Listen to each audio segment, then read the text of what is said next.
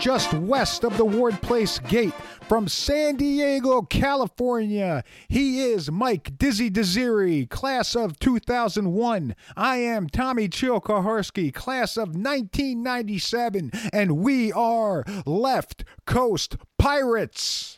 Mike, I'm going to dispense with the pleasantries today as I've got a point to make. I take no pleasure from any of the following diatribe. I took a lot of flack this week, Michael, for my taking a podcast last week. Some of it was in good fun, some of it was constructive criticism, and some of it was just plain mean-spirited. I've been labeled Mr. Negative, Mike. I'm Mr. Glass Half Empty. And in general, nothing could be further from the truth. I love this team. I've always loved this team. I've loved this team since I was 12 years old. And I always hope we do better than we actually end up doing. But Mike, what I am in general is a realist, and I am overly blunt. I do not try to mince words. I do not try to soften blows. If it comes out overly rude or mean-sounding, so be it. But what we're trying to do here, Mike, is give an analytical review of the team we all love, the Pirates.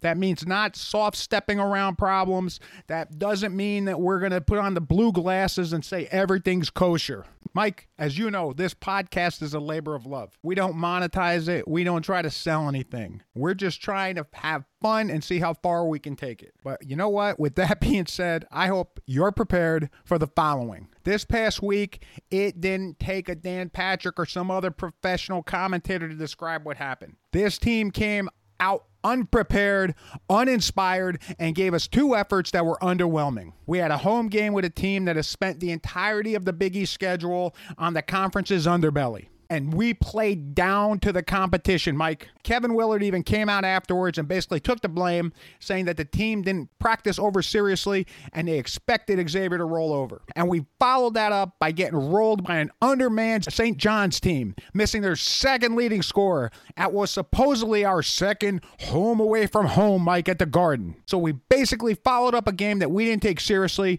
with the least prepared game I've ever seen from a Seton Hall team. You always tell me at the end of these podcasts, can we just play the game? You tell me that every week, Mike. You weren't intimidated by walking into an MSG to play a team that recently beat Nova and had gone 3-1 against two top teams in the conference. I tell you now, Mike, take your blue-tinted glasses off and stop being a Pollyanna. I will dress in Pirates regalia from head to toe to go watch a national watch game at a bar, knowing that Nova was going to roll us over and still cheer every basket. I will watch a team that beat Kentucky, potentially the best out-of-conference win for any team in the Big East this season, and still understand that it's going to go into the Seton Hall slide in January. I will watch this team navigate the most difficult out-of-conference schedule in recent history and still tell people to knock off the talk about Willard being some kind of National Coach of the Year candidate, because I know history is going to repeat itself.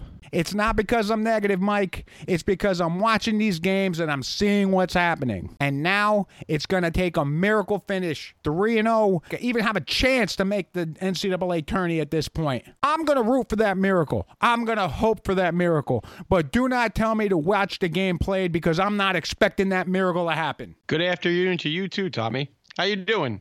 How you feeling over there? I get it. I can't sit here and challenge those statements. Right now, it is basically impossible to play the glasses half full card. Reality is we are 4-7 in our last 11. We have a win against Georgetown. We got a win against last place Providence that required a block at the buzzer from Romaro Gill. And we have 2 wins against Creighton, both times having to come back down 6 to 8 points with under 4 to play. Those 4 teams have a combined record of 17-27 in conference play. In addition to that, over the same stretch, we've been averaging 14.8 turnovers per game. That is up from 10.75 in the non-conference. You can't play one possession games and give the opponent 4 more empty trips on offense that ultimately might lead to transition points for them on top of it. You just can't win games that way. Right now, we are definitely a flawed team. We have some guys that are struggling to get through slumps. We have our superstar who's trying to overcompensate for that. We don't have a defined rotation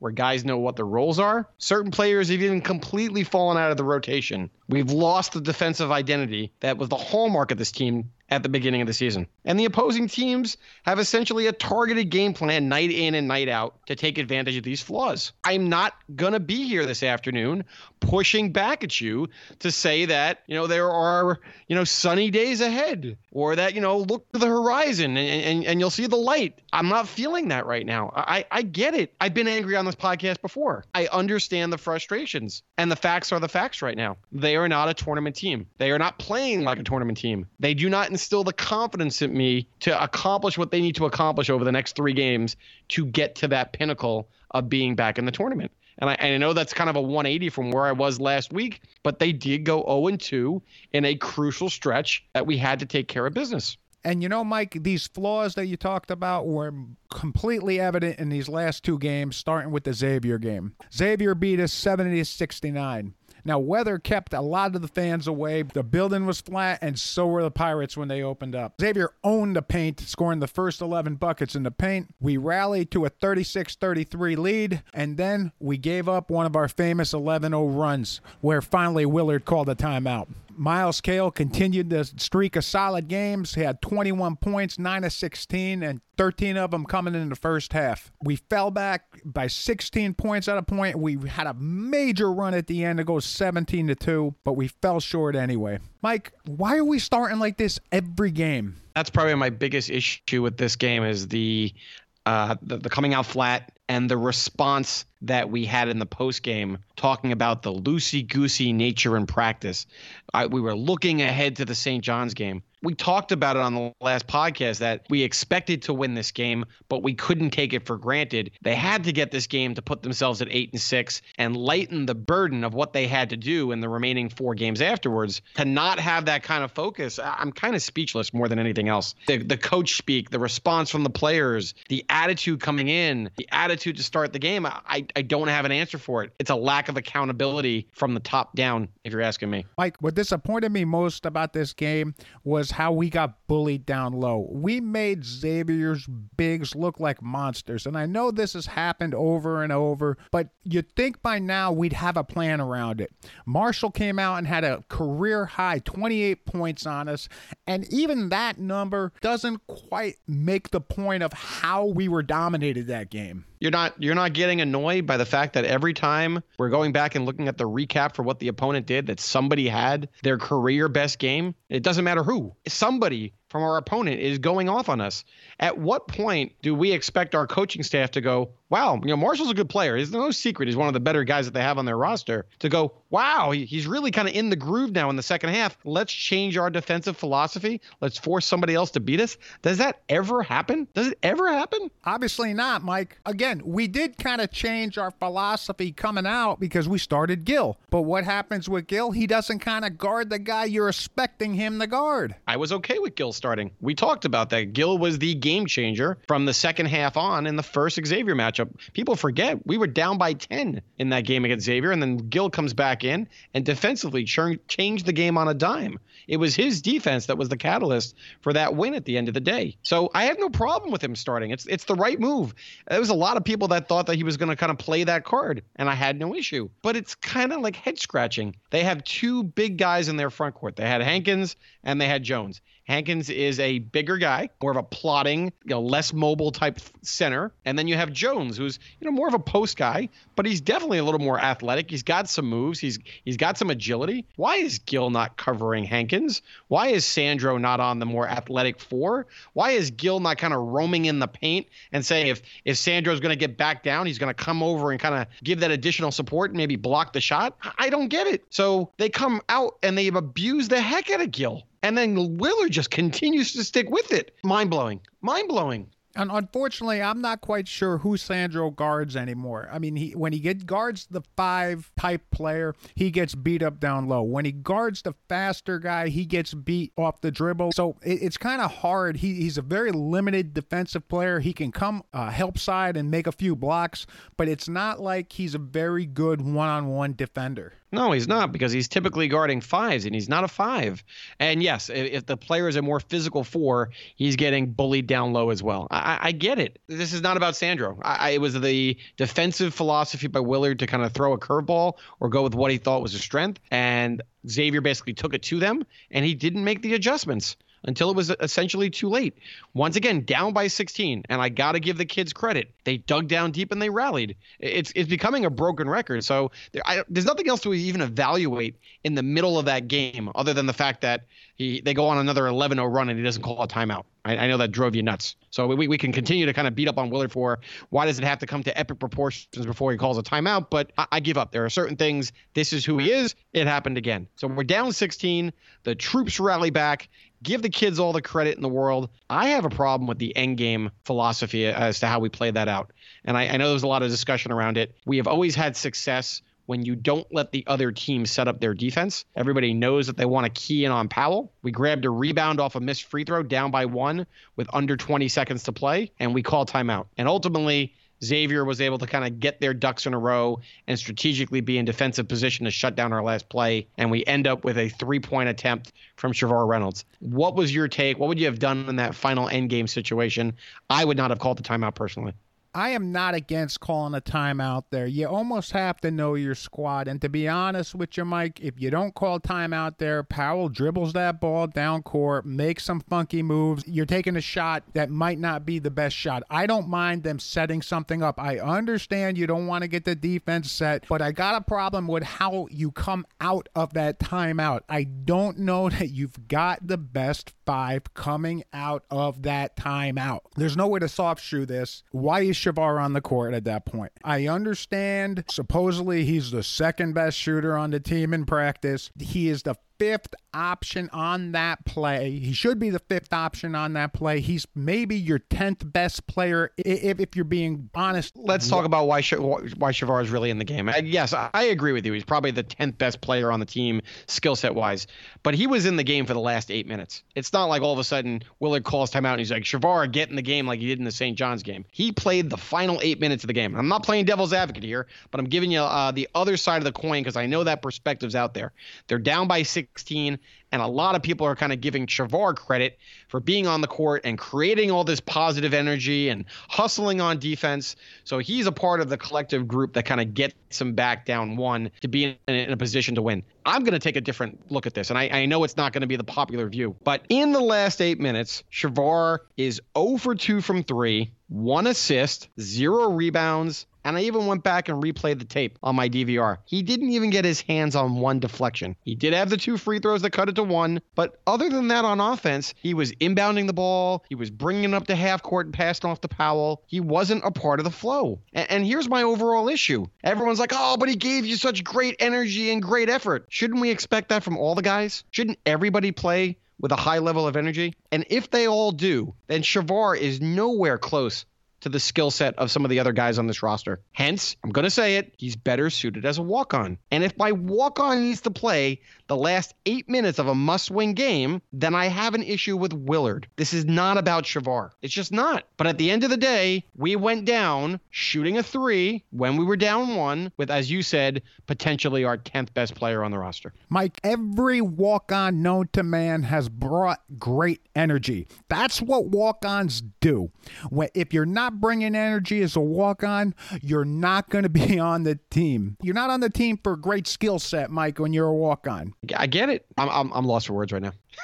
Again, back to it. So we're down 1. We don't really need a 3. I read some of the articles post-game to understand what's going on from a different angle. They said Xavier was our 3rd option. Why is Xavier our 3rd option when Kale is on the court, when Mamu's on the court? If anything, he's our last option. If the clock was winding down with 1/3 of a second left, you're shooting that ball, that's fine. But him being the 3rd option to shoot that shot, that bothers me. You're going to think I'm crazy. How about we get Thompson on the floor in that situation? He's an athletic guy. He's obviously, his strengths are on the offensive side of the floor. He could possibly get in there and get you a rebound and a putback.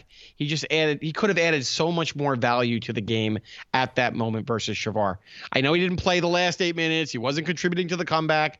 But if you're going to look at the personnel that fits that situation, I think you would have felt a lot more confident with Thompson in the game. Because this leads me to our whoa, did you see that moment? You know what? Thompson did have a positive imprint on the game.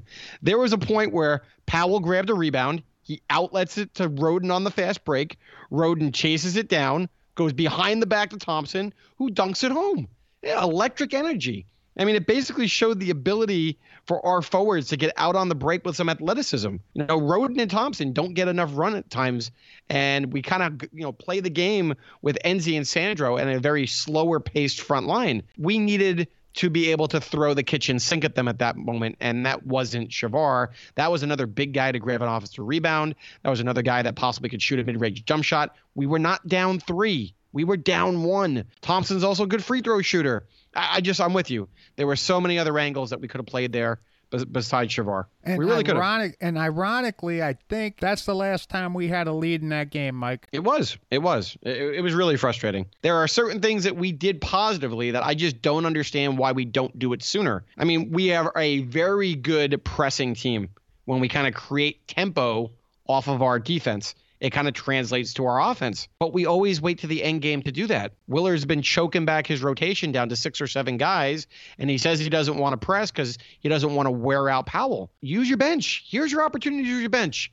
Do what we do well. Play with depth. Press. Dictate the tempo of the game to our favor. The comeback, we did that. Why not do that sooner in the game? I just don't get it. Why not play a zone against this team? Xavier's like a 33% shooting team from behind the 3-point line. They should have never had the opportunity to break us down off the dribble, get into the paint. They shouldn't have been able to kind of send the ball down to low post options, crash the glass. We should have been packing in the zone. And then I think Gil would have been outstanding out on the floor to create that competitive advantage we want. The whole thing was a mess.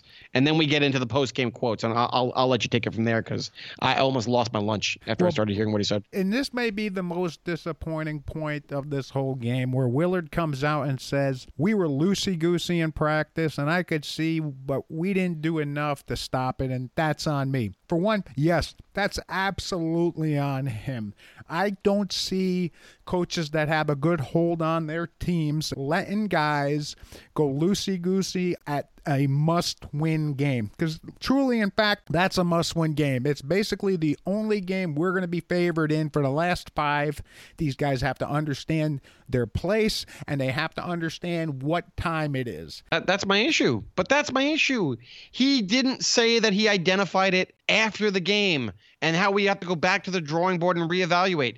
He flat out told you, I saw the loosey-goosey attitude during practice right in front of my own eyes. I thought it was going to be an issue, and as the leader of the program, I didn't reel it in. I didn't put a stop to it. I didn't refocus them. I'm sorry. That's not okay. I'm going to use a couple other examples here of coaches that I was impressed with in how they kind of handled their post-game press conference after a tough loss similar to this one. Chris Mack, former Xavier coach, now coach at Louisville. His team recently collapsed in the second half against Duke at home. Probably as brutal of a loss that you can probably swallow. I mean, they're going to make the NCAA tournament still, but that program has a different level of expectation. And when you got the number 1 team in the country on the ropes to blow a game like that, that's a tough one to step up to the podium. But Matt gets to the podium and says, it starts with me and then the players. It's on all of us. He doesn't throw anybody under the bus. He doesn't make up excuses about the schedule. He doesn't talk about the weather and the lack of crowd participation. He says, it's me, and it's my troops, and it's on all of us. And that should be the answer in a game like this. I'll take it one further. Greg McDermott from Creighton, after we beat Creighton at their place. I mean, that was a tough loss for them because he had some of his senior leaders on that team or more experienced leaders on that team turn the ball over when Q had all 4 of those steals. His guys, I saw the press conference, they were taking it hard up at the podium. And then they step away, and McDermott goes, hey, look, it's our job as a coaching staff to get their chins back up and make sure that they learn their lessons as a result of what happened today, and make sure that they turn the page for the next game. What does Creighton do? Creighton goes out and they win their next 2 games. I'm sorry. And Mike, that's exactly what we didn't do at this St. John's game. And it was brutal to watch. Madison Square Garden, Saturday night, we lose 78-70, and it wasn't that close. For both teams, Mike, this was a major bubble game. Less so for St. John's. And boy, St. John's came out like a bat out of hell. They came out 17-2, making 7 of their first 10 shots. They brought the lead out to 28-5. We did make a nice little run of 15-2. The Johnnies, though, come back with an 8-0 run to go up 18 at half. The first half was not pretty for Seton Hall. 15 total turnovers. Powell only had 3 points. The second half, the hole was too deep to dig yourself out of. We cut the lead down to 5 with under 2, but back-to-back turnovers sealed the fate of the game. All in all, 22 turnovers for the game. Quincy McKnight, who we've talked about playing so well for most of the season, led with 7. Miles Powell didn't do much better with 6 and 18 from the starters themselves. We shot atrociously from behind 3, 5 for 20 for the game, and St. John's blocked a total of 12 shots. It was ugly, Mike. And by the way, their second leading scorer sat out the game. This is just one of the more nasty games I have seen. There's not a stat line in there that doesn't make me sick. I'm going to attack the last two real quick. So St. John's blocked 12 shots. They got one guy on the roster that is over 6'7" that logged minutes. One guy. He blocked 4 shots, but that means everybody else 6'7" and under blocked a total of 8 shots. Since when is St. John's this defensive juggernaut? What the heck? And yes, Mustafa Heron did not play. Here's a guy who averages almost 15 points a game, 5 rebounds a game.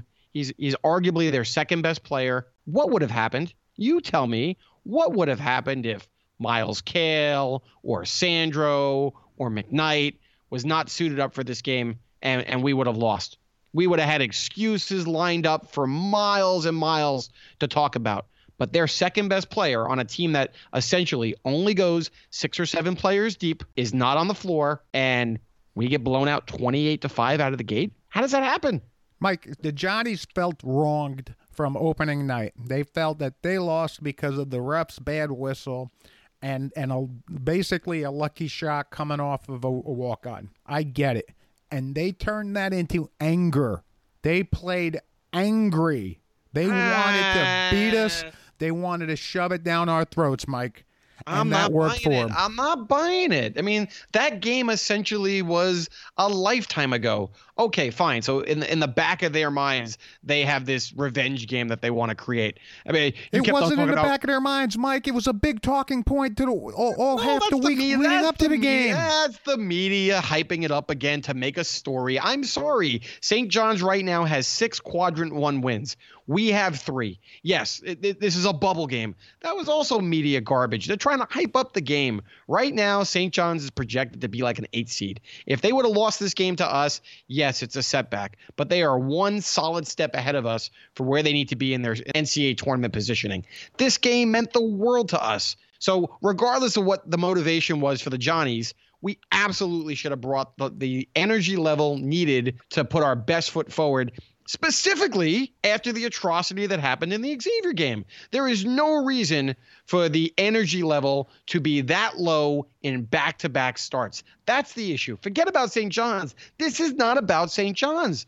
This is about the leadership that was brought to the table to right the wrong, energy-wise, focus-wise, dedication, whatever you want to call it, that happened in the Xavier game. Now, it doesn't mean that they were just going to win just because they brought that energy level, but that should have been a minimum. That should have been the minimum. And what ends up happening because of that is we have that miserable 28-5 start. Willard has to play mad scientist all of a sudden and bring guys in left and right and try to find a combination that works. And he did for a little bit. You mentioned that we went on a 15-2 run, correct? Yes, sir. Who were the 2 guys, in your opinion, that kind of spearhead? Don't make me do this, Mike. Don't make me do this. No, I'm not going to answer. This is the crux of this game now. This is where the storyline of this game unfortunately went. Who were the 2 guys who, in the minds of the viewing audience, changed the momentum of the game in that 15-2 run? I'm gonna give you one. Romaro Gill. They went zone. I don't know why they waited so long to go zone, but they go zone, and Gill actually starts changing the game. He wasn't even supposed to be an influence in this game. He can't match up against St. John's. Oh, look at that. We played a zone. We put our legit 7-2 center in the middle of the zone, and he made problems for the opposing team. What a concept. So kudos to Gill. He actually started to change the tempo defensively. Who else? Who else in your mind changed the flow of that game? Well, not in my mind.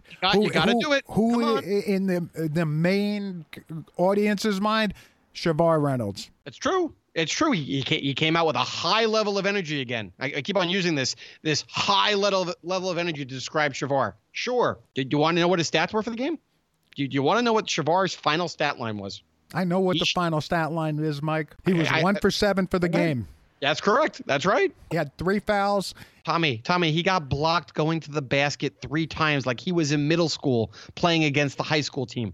I'm sorry. He looked outmatched out there. It wasn't good. Mike, do you realize he had the second most shots at halftime of any Pirate out there? I don't understand it. Look, nobody played good. Nobody played good. But the problem is the regression of this team is so bad that right now people think that Xavier Reynolds is the answer at point guard. We have to talk about this. Q, we have to talk about the last 2 games that Q had and the fact that we think that Xavier is now the answer. I mean, Q has had a bad game back-to-back right now, and it hasn't even been close. It was so. It's been ugly. He has regressed to the point where people are kind of forgetting everything he's done throughout the course of the year and saying, we're back to not having a traditional point guard. It's interesting because I started to listen to the telecast, and Len Elmore brought up a really, really good point that I hadn't looked at the numbers for. In the last 11 games, did you know that Q was averaging more than 4 turnovers per game? And that did not include the 7 that he had yesterday. Well, there's a reason why we're 4 and 7 in the last 11. We're turning that ball over too much, and we're not having someone lead the offense. I mean, it's not rocket science, Mike. I don't want to pick on Q. Q has been a revelation for what I expected from him, from coming over from Sacred Heart, being this combo guard, putting him behind, the key, giving him the keys to the bus to run the point guard. I thought this was going to be another failed Kadeem Carrington experiment, another, Madison Jones taking a half a season to kind of get his feet under him. Q's been really good. He's been very surprising, but teams have adjusted. Teams have kind of caught on to the fact that Q is maybe a little slow on his first step in beating his man off the dribble and getting into the paint. And then when he does, he really is not a kind of pass first type point guard. He's a scorer. He's a combo guard. Those guys look to score first. Willard even told him middle of the season, I need you to be more aggressive. Last 2 games, Q has done that. Guys have kind of played off of him, telling him I'm going to dare you to shoot. So that slow step to begin with looks even slower, and therefore he gets trapped underneath the basket. He gets trapped on his jump stop halfway through the lane with no place to go. He's breaking all the cardinal sins of what a point guard is not supposed to do. And to the average eye, everyone's like, uh-oh, what's going on here? Well, he doesn't have that natural point guard vision. I mean, because that's not his game. And there's nothing wrong to say that. It's what Kadeem had a problem with last year. You took Kadeem out of his sweet spot, which was playing the 2, and put him at the 1. It's a different position. It's not the same game. It's different to beat people off the dribble at the 2 than it is at the 1. I agree with you. I love Q. I got to make sure I put this out there. I really like Q, but I think he'd be great, more suited as like a super sub 6-man, kind of like Derek Gordon back on the 15-16 team. Come off the bench, play awesome defense. I mean, he has shut guys down. We gave you the list of the performances that the opposing point guard have had, and it hasn't been pretty, all because of Q. Come off the bench, give us that spark, be the emotional leader defensively. And then guess what? His offensive game's not that bad. So I can deal with him as my backup point guard. I can deal with him coming in and playing off the ball and saying, hey, go be aggressive, go get yours. But we need somebody to facilitate the offense. And right now, I'm not saying you have to bench him, but he's not getting the job done. And to listen to the fan base immediately go, oh, I know the answer. I like the energy from Xavier. We got to play Xavier at the point. I even read Jerry Carino in his most recent write-up of the game recap says, I wouldn't be surprised if Xavier gets the start at Georgetown. How are you going to feel if Xavier takes the court as a starter? Let's hold off until we start talking about the Georgetown game. You were talking about Q being bad this game. You know who was also bad?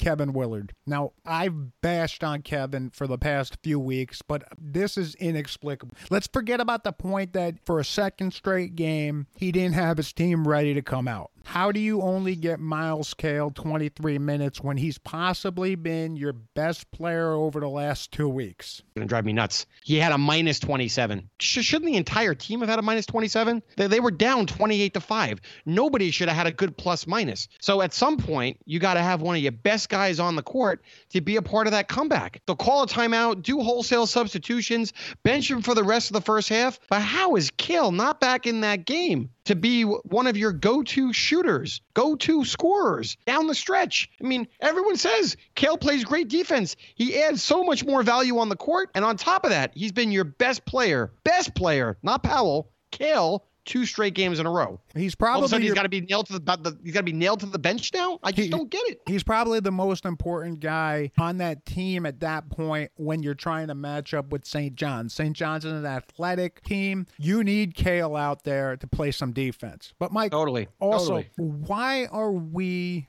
always ball switching to the point where Enzi and Sandro end up guarding the point guard, and they had potentially the best point guard in the Big East last night, toasting them? You're baiting me. This is not fair. You're baiting me. I literally took my pitchfork and my torch and I put it in the shed to start the season. I said I was going to be well behaved this year, that it's a rebuilding season, and I'm not going to pick on Willard because this is a young team. And you're making me take it out right now. He doesn't get it. So yeah, that's his philosophy, and he takes his philosophies to a point of no return where he gets burned by it. It's kind of almost a point of stubbornness. So here's my issue. Shamari Pons is probably one of the most creative and athletic players, not only in the Big East, but in the entire country. And his strength is to be able to get into a one-on-one position when he has a mismatch and either take his guy to the basket or shoot a three or a step-back jump shot. He's got everything in his tool bag. I mean, it's him, Powell, and Howard. They're all in kind of the same class. So you're telling me that the defensive philosophy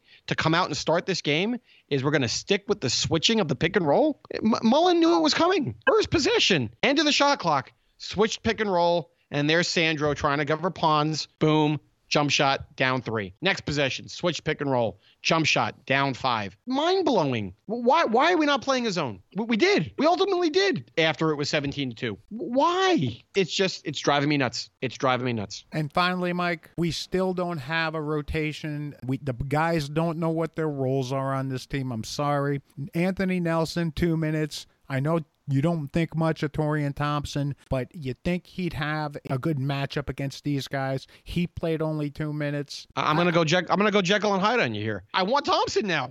I've been killing the guy. He has a wide open 3 in the corner. I forgot what the score was. Like I said, it wasn't pretty, but he comes into the game. He has a wide open baseline 3 in the corner. If anybody else gets that shot, you want them to take it. I have no problem if Thompson wants to take that shot in the flow of the game. I got a problem when he wants to step back, dribble for 5 minutes, shoot an NBA 3 from like 26 feet. Yeah, that's what we have a problem with. But the pass gets made to him in the corner. He's wide open. No one's hit a shot. You're going to pull him because he missed 1-3? You want your point guard to possibly get in the flow of the game to see if he's going to give you anything better than the 5 turnovers that Q has given you to this point? And you're going to evaluate that in 2 minutes for Nelson? Well, what is that? I mean, what is it? I'm going to tell you this. I'm going to say I don't know what Anthony Nelson can give us at this point of the season. You've spent the last, 4 weeks or so burying him in the bench. He spent big minutes during the out-of-conference season, and he looked good. And why do we Mike, answer me this question. Why do we have a tough out-of-conference schedule? Mike, why do we do that? You're supposed to be kind of hardening your team, right? Building up the confidence for the grueling Big East schedule. Get these guys prepared, right? Get them prepared. You're prepping for the Big East, and you're also trying to figure out what your rotation is. Kentucky was possibly the most talented team we played. And in overtime, who was finishing out that game? Thompson, very simple. Thompson was. And Anthony Nelson was. And Nelson was, absolutely. If you trust Anthony Nelson against a team the caliber of Kentucky, how are you not trusting him against the Xavier, against the St. John's? No offense to St. John's, they're no Kentucky. How do you not trust him against Creighton? How do you not trust him against Providence? He's basically useless at this point to you. You know who he didn't trust? You know who he didn't trust in that Kentucky game? Didn't get a minute. Didn't get a minute of an overtime game. Shavar Reynolds. You're right. He did not step on that court, but now he's playing monumental minutes down the stretch here. I'm really confused, and I think the players are. And when you're a younger player, once again, this is not about Xavier, but when you're a younger player on the roster, like a Rodin, like a Nelson, and you're a freshman, and the coach is not going to give you this long rope, you need to know what your role is. I don't know how Nelson can prepare mentally for a big game like this, not knowing if he's going to get more than 2 minutes. How do you come into this game? Thompson, I don't know if he's in the doghouse. I don't know if he's mentally struggling, but how do you prepare yourself as a 19-year-old kid, 20-year-old kid to come in and make a big impact all of a sudden when the coach calls your number when we're down by 23? It's not this NBA stuff where you're like, you're the 15th man on the roster and your job, because it's your job, is to come to work prepared because you never know when your chance is going to be. It's a different level when you're a kid. These are kids still. He is not putting them in a position to succeed. And to be honest, transitioning to the stupid stuff that the announcers say, Willard doesn't put them in a position to succeed defensively either. So I'm going to pick on Tim Brando here. I really am. Timmy, I'm coming for you. Tim Brando, as they come back from the TV timeout when the score was 17-2, he goes, Willard likes to change defenses, but when you get down this quickly, it takes the coach's opportunity to make some of those changes away. I'm sitting there, you're going, are you kidding me? This is the exact time to change your defense. You've gone man to man and you're down 17-2 and Brando's like, he can't do his job now. He's hamstrung. Come on. I sound so whiny today, but it's the truth. I think it's 17-2. Tim's trying to say something positive about Willard here. I think it's part of the contract where all announcers have to say positive things about coaches. And players too. Tim continues to go on at one point say, Cale has been substantial all season. Really? Have you watched the game? I mean, Cale has been as up and down as anybody. He's been substantial all season? What does it even mean? Brando gets under my skin. He's one of those guys that I think, once again, he writes down a couple of things and he sticks to his script and he has his go-to lines. Can you be a little more creative, please? How many times is he going to say, the rim was kind, the rim was unkind? Can you get some new material already? Well, I think Timmy was missing having Desi on the court because he didn't get a chance to say Babaloo. Desi goes Babaloo. I'm bitter today, obviously. Which will go over about 90% of the audience's head at this point, by the way. I don't even know what's up next, Tom. I don't. I'm exhausted right now. I think most people are angry. Most people are frustrated. I'm at the point where I try to give that hope going into the next week and say, but only if. I'm exhausted right now. What's going to happen going to this Georgetown? I don't even want to talk about Georgetown. Well, let's take a look at Georgetown. I don't know that we have much to say about Georgetown that's different than 2 weeks ago when we were prepping for the game then. Again, they've got a big down low in Jesse Govan is a mobile, powerful big. Their starting backcourt should play better because they're at home. They're young. The freshmen oftentimes do feed off the home crowd energy. They're coming off the biggest win of the Patrick Ewing era, and it's officially the Patrick Ewing era because they've beaten Nova. I'm going to say what I said last week. I don't care. You have to beat Georgetown if you want to make the NCAA tournament at this point. You've buried yourself in a hole. You got swept by DePaul. You have lost games on the road that you probably could have won against bottom third opponents in the conference. You gave away the Xavier game. I don't care about the scouting report. Figure it out. You have to go and win this game. Mike, I tend to agree. I don't worry about Georgetown as a team in general. If we play up to our potential, we should beat them handily. But the problem is Willard is thinking about it. It may be a time to change the starting line. You beat me to the punch. You beat me to the punch. What is this? We were 27 games in, Tommy. You're going to change the lineup now? But let's go through the lineup. Let's talk about where potentially we're going to make that change. Let's start at the one. Q. It's already been put out there. This is what I was talking about with Carino's article. Carino's like, hey, we got positive energy with Xavier. Things were going well with Xavier. Whether it's true, whether it's not, whether it's, the eye test, I don't know. But right now, people people think Shavar Reynolds is the answer. Let's forget that Shavar is a walk-on to start off with. Let's forget that concept. Fine. What is Shavar? He's a 2. He's not a point guard. He is not a point guard. So what are you going to do bringing the ball up? You're basically going to do one of two things. You're going to have him bring the ball up to half court, hand it off to Miles Powell, and start your offense. That's all you're going to do, because that's all I've ever seen him do as a point. Or number 2, you're going to have Miles Powell bring the ball up, which takes him out of his natural position, and it slows us down. I'm going to be disgusted if we move Miles to some type of a pseudo point guard. At points in the game when you feel like he's not getting his touches, if you want to give him the ball up high and let him facilitate the offense, I get that. I'm okay with that once in a while. It kind of counteracts the fronting, the face guarding that he sees all the time. I'm okay with that. You cannot experiment and make Powell your KC point guard like we did last year, 27 games in. Please, God, please, no, do not let that be the case. So I'm not taking Q out at this point. Q's defense is still solid. He's had 2 very bad games, horrendous games. It is what it is. This is, like I said, we're going to keep it real. But what Q has done up until this point has been better than anything that Shavar could bring to the table as a point guard in the offense. So either I'm going to Nelson, who has not played at all. So now all of a sudden you're going to say, well, it could be Nelson, who's played, 4 minutes over the last 2 games, or I'm going to kind of ride my horse here, and I'm going to stick with Q because that's the best that I got. If Nelson was getting up to 12 quality minutes a game and you thought to yourself, you know what, maybe we make the switch, we bring Q off the bench, we start Nelson because he's been playing well, you do a 20 and 20 split, maybe that works. But you are not going to get quality minutes out of Nelson after having him sit all this time. And that's not fair to Nelson on the road. Again, right? This is not fair to Nelson on again. the road. You're right. He's a freshman. He hasn't played. He's got no confidence. Must-win game. I can't throw him into the deep end right now. But all these things we're talking about.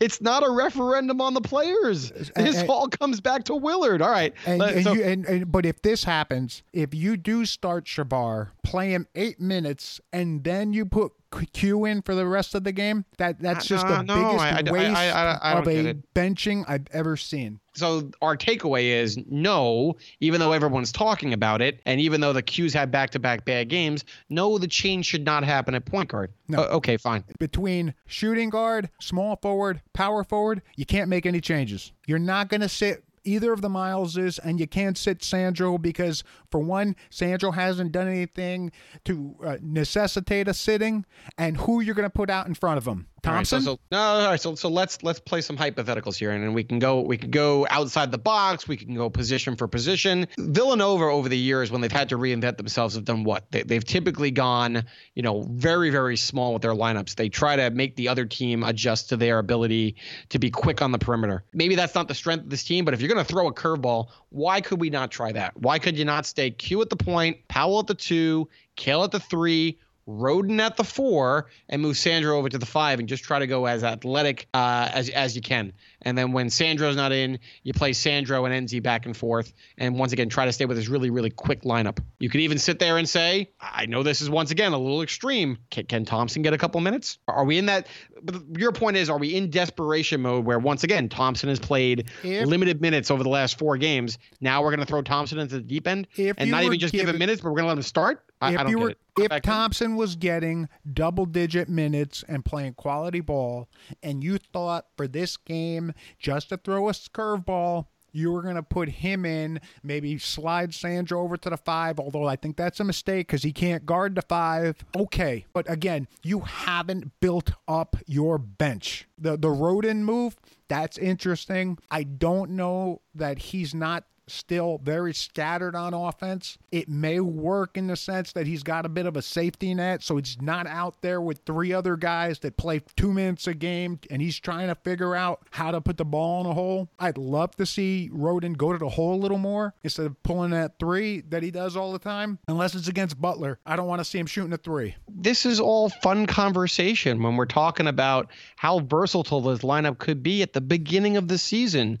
Or, hey, we've gotten to evaluate evaluate the team's strengths and weaknesses and what some of the younger players can bring to the table as we wrap up the non-conference and talk about how we can kind of make it through the Big East schedule. These are wonderful conversations to be having then, not with 3 games to go and your tournament life on the line. Like I said, this is not about Georgetown and which change in the starting lineup is going to give us an advantage against Georgetown. My concern is with Willard. I have Willard in the postgame saying, relative to Miles Powell on having another slow start, I just think he's been a little bit too passive. He's not playing with that selfishness early in games. He goes on to say, but I think some of these other guys need to help him out just a little bit more early in games instead of just sitting there and watching Miles.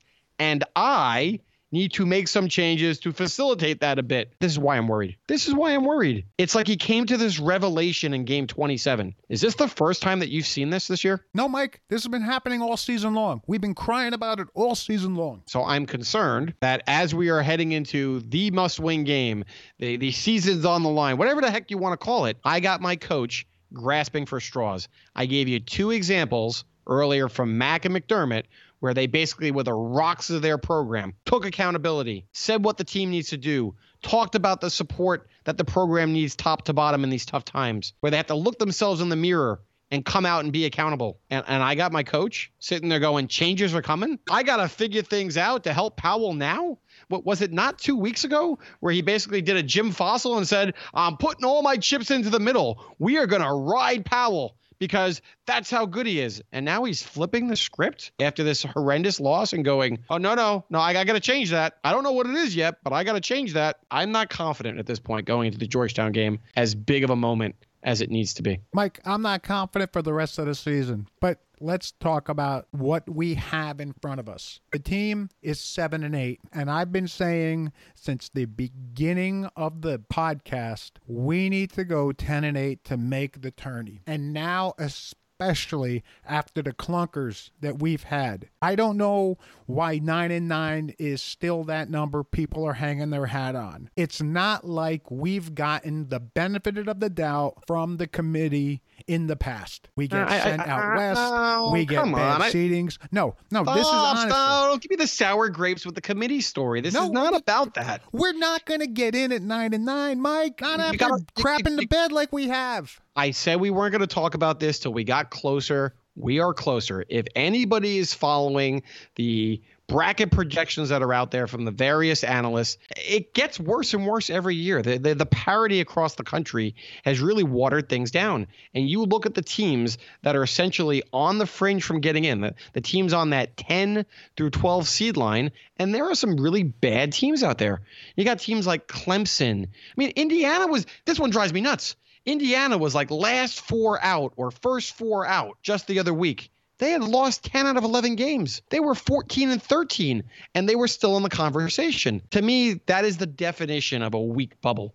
So once again, I'm not sure exactly where we fall on this, but I've never seen a bubble as weak as it is. Mike, I think a lot of these prognosticators don't really watch the games. I don't even know that they even pay attention to the results at times. Hence why we got 2 votes in the top 25 after we had lost to DePaul. I thought we might be 9-9, and I thought some of those wins were going to be home against DePaul, at Providence, home against Xavier. I thought we were going to have the construct of a very weak 9-9. They've missed those opportunities. Now to get to 9-9, it has to be a quadrant 1 win at Georgetown, or it has to be 2 wins at home against Nova and Marquette. To get these last 2 wins, it is going to solidify the 9-9. It just is. So we can agree to disagree. You say 10-8, I say 9-9. Give me the game at Georgetown. I'm not confident. And then maybe we figure out a way to get one of the 2 down the stretch at home against the big boys. We need a miracle, Mike. It feels that way. I for once, I'm not telling you, let's just go play the games. I don't know what to expect, and I don't have a positive gut feeling. We'll see. Mike, I'm going to dust out the 25-year-old Seton Hall hat. I'm going to put it on. I'm going to put on the nearly as old sweatshirt that's in the back of my dresser drawer, and we're going to watch these games. I'm going to cheer the heck out of them, but I'm not expecting the miracle. That's fair. So if you have enjoyed this podcast, please listen to our previous podcasts, which include interviews with former walk-on John Yablonsky, former WSOU color commentator Mike McEnany, and 1989 team manager Clark Holly. For Tom Chilkaharsky, I am Mike Dizzy Desiri, and you have been listening to Left Post.